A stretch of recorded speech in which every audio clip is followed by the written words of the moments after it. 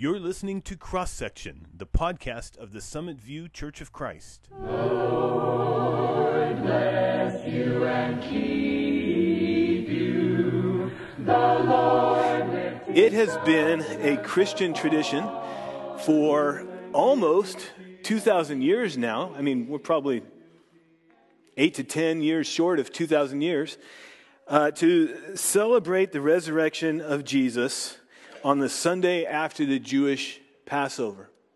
And that is, of course, today. The resurrection of Jesus is the event that is most at the very core of our faith. In 1 Corinthians chapter 15, verses 16 and 17, the Apostle Paul writes to the church that if the dead are not raised, then Christ has not been raised either. And if Christ has not been raised, your faith is futile. You are still in your sins. To the Apostle Paul, and he was an absolute unbeliever at first. To him, the very heart of our faith in Jesus is this one historical event, that God raised Jesus from the dead. Jesus Christ died and God raised him from the dead. Which then means that God can raise all the dead. If he can raise one, he can raise all. He knows how to do this. He's demonstrated that through Jesus. And because he has promised to do exactly that, to raise all the dead, the resurrection of Jesus confirms our faith in both God's ability and God's dependability to raise all who trust in Jesus as he has promised. Now, like I said, Paul was a huge skeptic at first. He was an unbeliever. In the earliest years of the Christian faith, he wielded all the power of the Jewish authorities to persecute, intimidate, and shut down the church until the resurrected Jesus personally appeared to him and spoke to him and redirected his life. And then Paul believed. I bet he was surprised, right? That event totally changed his life. And not just his life, but his hope, his purpose, his calling from God, and his joy. He was never the same man again. He was better and fully devoted to God through Jesus. And the resurrection of Jesus does the same for us today. It turns us. It turns our lives around. It reshapes and redirects our lives. It certainly did that for the very first followers of Jesus who found out he was alive from the dead. They had watched him die. They were stunned, broken, afraid, doubtful. But when they witnessed Jesus alive from the dead, all of that turned. Peter and John, Mary Magdalene, all the disciples, even Thomas. Jesus died on a Friday afternoon around 3 o'clock on the day of the Passover. He was buried that day before sundown. On Saturday, the Sabbath day, when all the Jews rested, Jesus' body rested in the tomb. But first thing Sunday morning, everything changed. By the way, this is why Christians worship on Sundays. It's the day Jesus was raised from the dead. Now, we can worship every day. Obviously, there's nothing wrong with worshiping God on any day. But to us, Sundays are special. They're sacred because that's the day Jesus was raised. And as we'll see in our reading today, twice he appeared to his disciples on Sundays, that resurrection day and the following week also. Sunday's special to us. Let's share together the story of the resurrection of Jesus as told by the Apostle John. Let's begin our reading in John chapter 20, verse 1. Early on the first day of the week, while it was still dark, Mary Magdalene went to the tomb and saw that the stone had been removed from the entrance.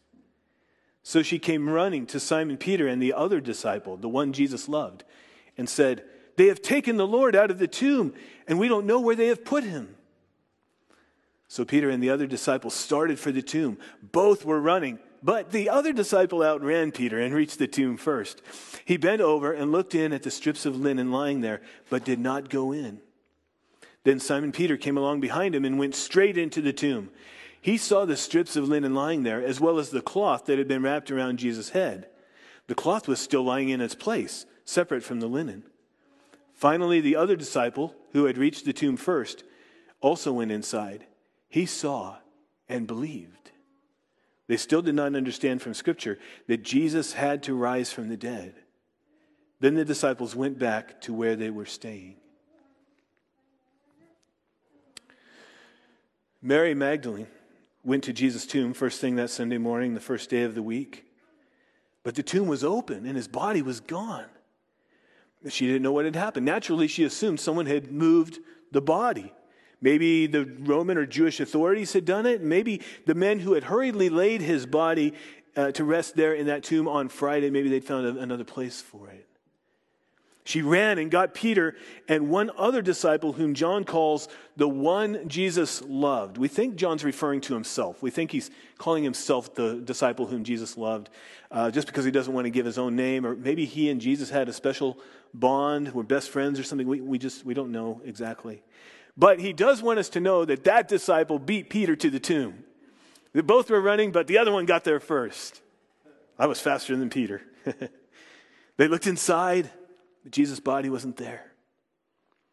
John doesn't say what Peter thought about this, but John says that he himself, this other disciple, saw and believed. Now, Jesus had told his followers that he would be crucified and then raised from the dead on the third day, but they hadn't understood.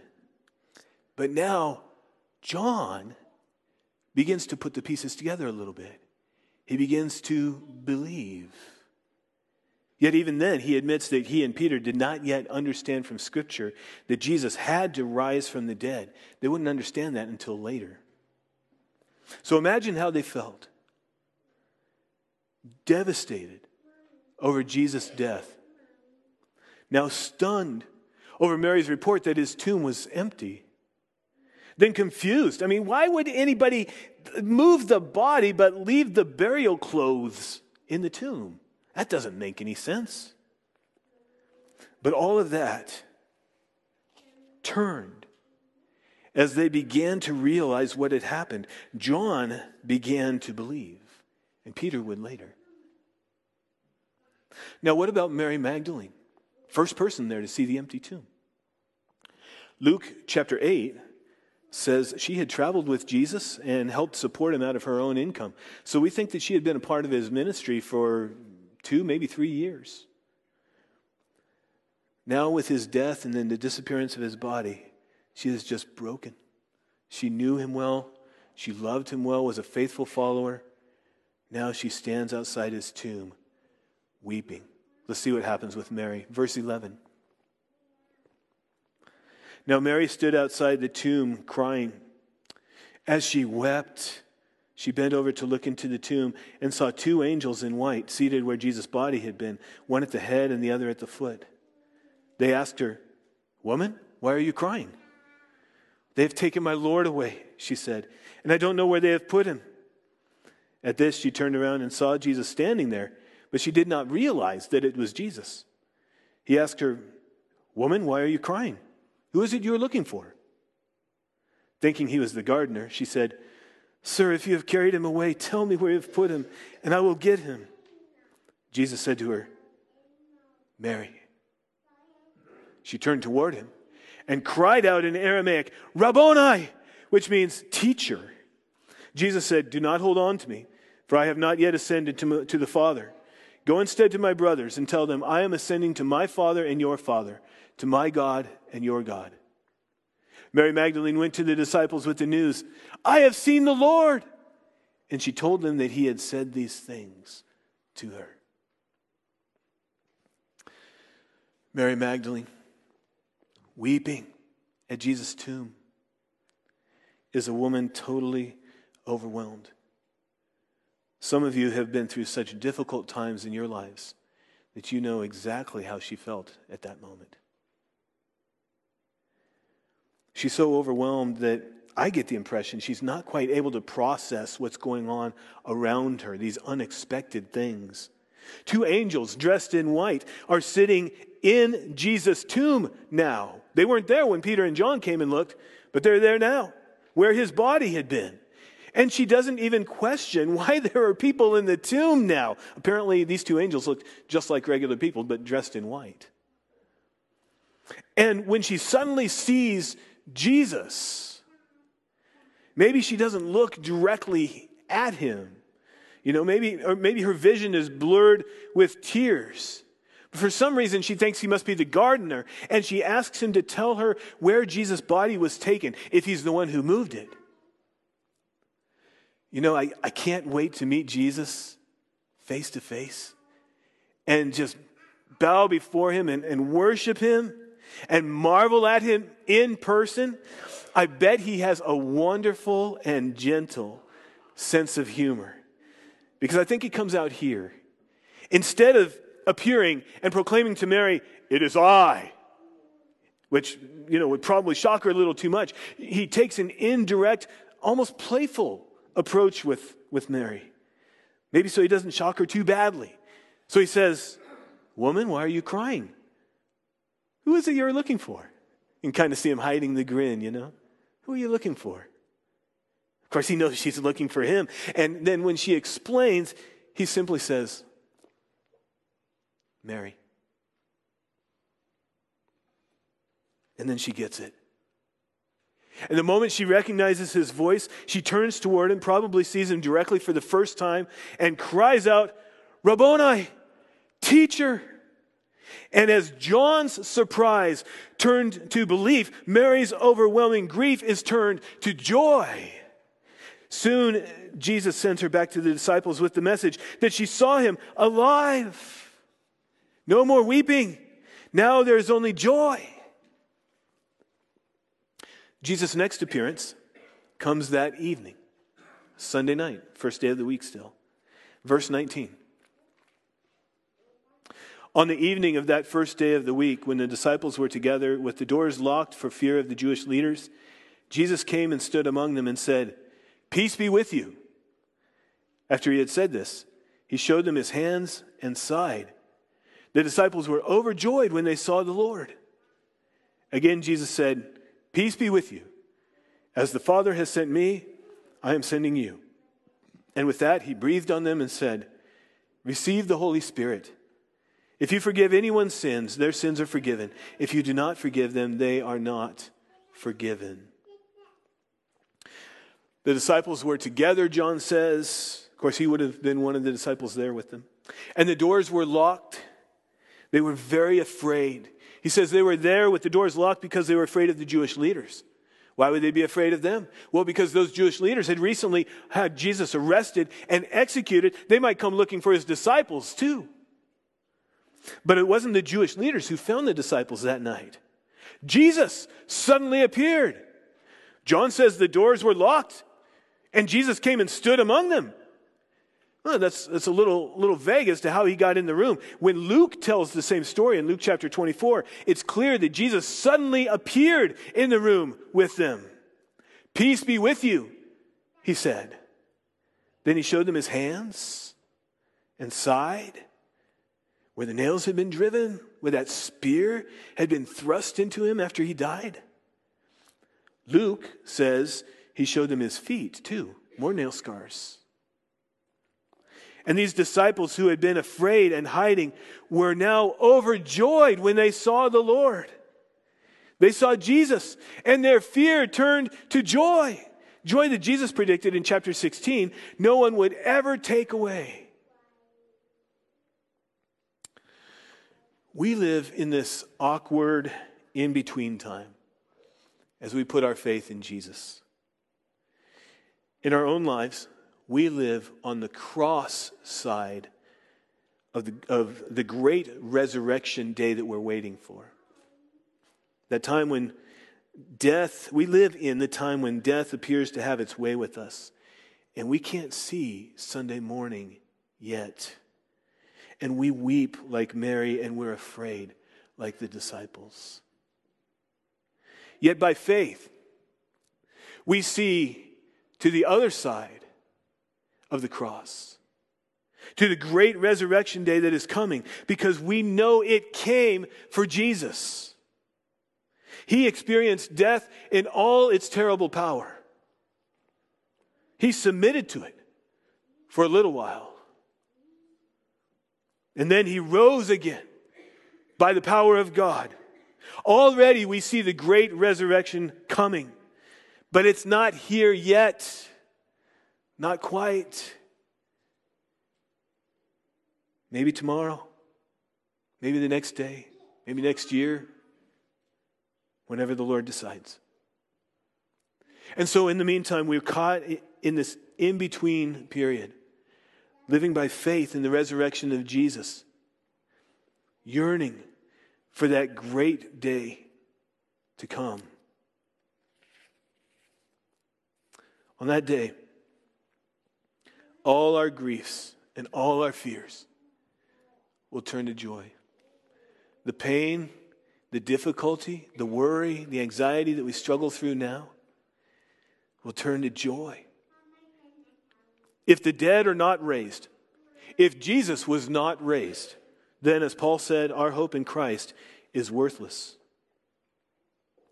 But because God raised Jesus back to life, we have courage to press on through every grief, every fear, every setback, every time death seems to have its way. Because we know that our God raises the dead. And that fact turns our lives so that we are always centered not on fear and despair, but on Jesus and the power of his resurrection, so that we live for God until the great resurrection day that Jesus promised. The Apostle Paul, first a skeptic, then a powerful witness of the resurrected Jesus, writes in Philippians chapter 3 that he considers every claim to status in his life as garbage. Just garbage. And all he wants now is Christ. He says in Philippians 3 verse 10, I want to know Christ. Yes, to know the power of his resurrection and participation in his sufferings, becoming like him in his death, and so somehow attaining to the resurrection from the dead. I want to know Christ and the power of his resurrection. And this is our attitude as well. We want nothing more than Christ, whom God raised from the dead. If God really did raise Jesus from the dead, and I'm personally convinced he did, then that is the most important event in human history. And our lives need to be absolutely wrapped around our pursuit of knowing Christ, knowing the power of his resurrection in our lives today, participating in his sufferings, becoming like him in his death, basically living for Jesus in everything we are and everything we do, so that somehow by God's grace, we too may share in the resurrection of the dead. Nothing else matters in life like that matters. I want to know Christ and the power of his resurrection.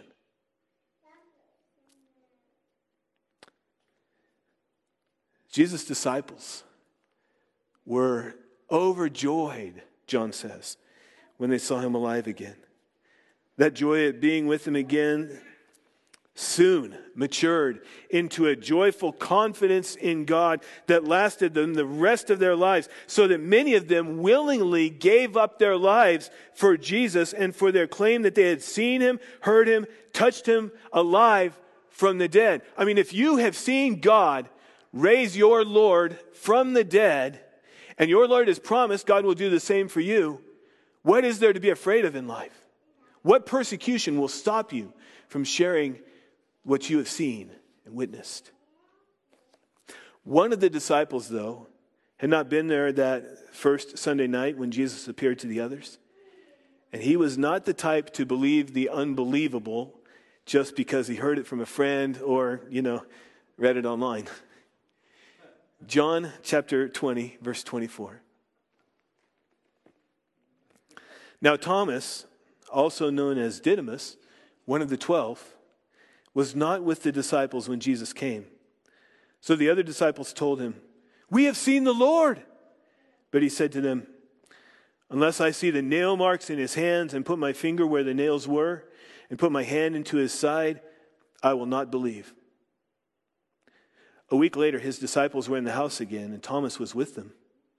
Though the doors were locked, Jesus came and stood among them and said, "Peace be with you." Then he said to Thomas, "Put your finger here. See my hands. Reach out your hand and put it into my side. Stop doubting and believe." Thomas said to him, "My Lord and my God." Then Jesus told him, "Because you have seen me, you have believed. Blessed are those who have not seen and yet have believed." Thomas, that's his Jewish name. In Greek, his name is Didymus. Both those words mean twin, so he may have had a twin brother or sister. He basically tells the other disciples, "It's going to take a lot to convince me that Jesus is alive again. It's got to be more than just your word. He will need to see the nail marks, touch them, put his hand into Jesus' side." We don't know whether he ever really did touch the scars. We don't know. A week later, Jesus appeared to him and the other disciples. Again, the doors were locked, but that was no obstacle for Jesus. Again, Jesus says, "Peace be with you." The resurrected Jesus brings his people peace. And he invites Thomas to do exactly what Thomas had said he needed. Put your finger here. See my hands. Reach out your hand and put it into my side. Stop doubting and believe. Isn't it amazing how God knows what we need in order to be convinced that Jesus was raised from the dead? And he provides that for us when we ask him to. Did Thomas actually touch him? We don't know. John doesn't say. But seeing was believing. Seeing Jesus, hearing his voice. Maybe he eventually touched the scars. Maybe he did at that moment. We just don't know. But we do know that at that moment, all of Thomas's doubts flew away. And he said, "My Lord and my God." His doubt turned to absolute belief. Jesus blesses those who see and believe. But even more, those like us who have not seen and yet have believed. Now, I don't mean by that we don't have strong reasons to believe, that we don't have evidence behind our faith. We absolutely do. Faith is no good if it has no evidence behind it. But I just mean that we haven't literally seen Jesus with our own eyes yet. Our faith has to rest on the testimony of those who did see him, and then other evidences that correlate with that testimony. Those whose confusion and grief and fear and doubt turned to wonder and joy when they saw Jesus alive again. They became our witnesses. John has one more thing to say about the resurrection of Jesus, but also about all the miracles that he's told us about in his book that we've been studying these last few months. Let's look at verses 30 and 31. We'll finish with this text. Jesus performed many other signs in the presence of his disciples, which are not recorded in this book. But these are written that you may believe that Jesus is the Messiah, the Son of God, and that by believing you may have life in his name. All these signs John has told us about throughout his book, from Jesus turning the water to wine, all the way to his resurrection from the dead, especially the resurrection. All this John has told us so that we may believe Jesus is the Messiah, the Son of God. Because if we believe in him, and if his resurrection becomes the focal point around which our entire lives turn, around which they are centered, then by believing we may have life in his name. Life with God our Creator today, life infused with his presence, and eternal life when Jesus comes again and God raises the dead. In the book of John, Jesus often claims that he is the Son of God, and he keeps calling God his Father. It turns out his claim was true. He claimed to be God's Son, and God himself raised his Son from the dead to prove it was true. And if you and I put our faith in Jesus and consider everything else people crave in this life to be garbage compared to knowing him, then God will raise us too. I want to know Christ. Yes, to know the power of his resurrection and participation in his sufferings, becoming like him in his death, and so somehow attaining to the resurrection from the dead. These are written that you may believe that Jesus is the Messiah, the Son of God, and that by believing you may have life in his name. This is why John tells us about Jesus and about his resurrection from the dead. The resurrection of Jesus turns our lives around. Confusion, grief, fear, doubt, we may still struggle with them, but they're all ultimately overwhelmed by the surpassing joy of knowing our Creator through Jesus, the Messiah, the Son of God. May God bless you in the name of Jesus, his Son, through the power of the Holy Spirit. Let's pray together.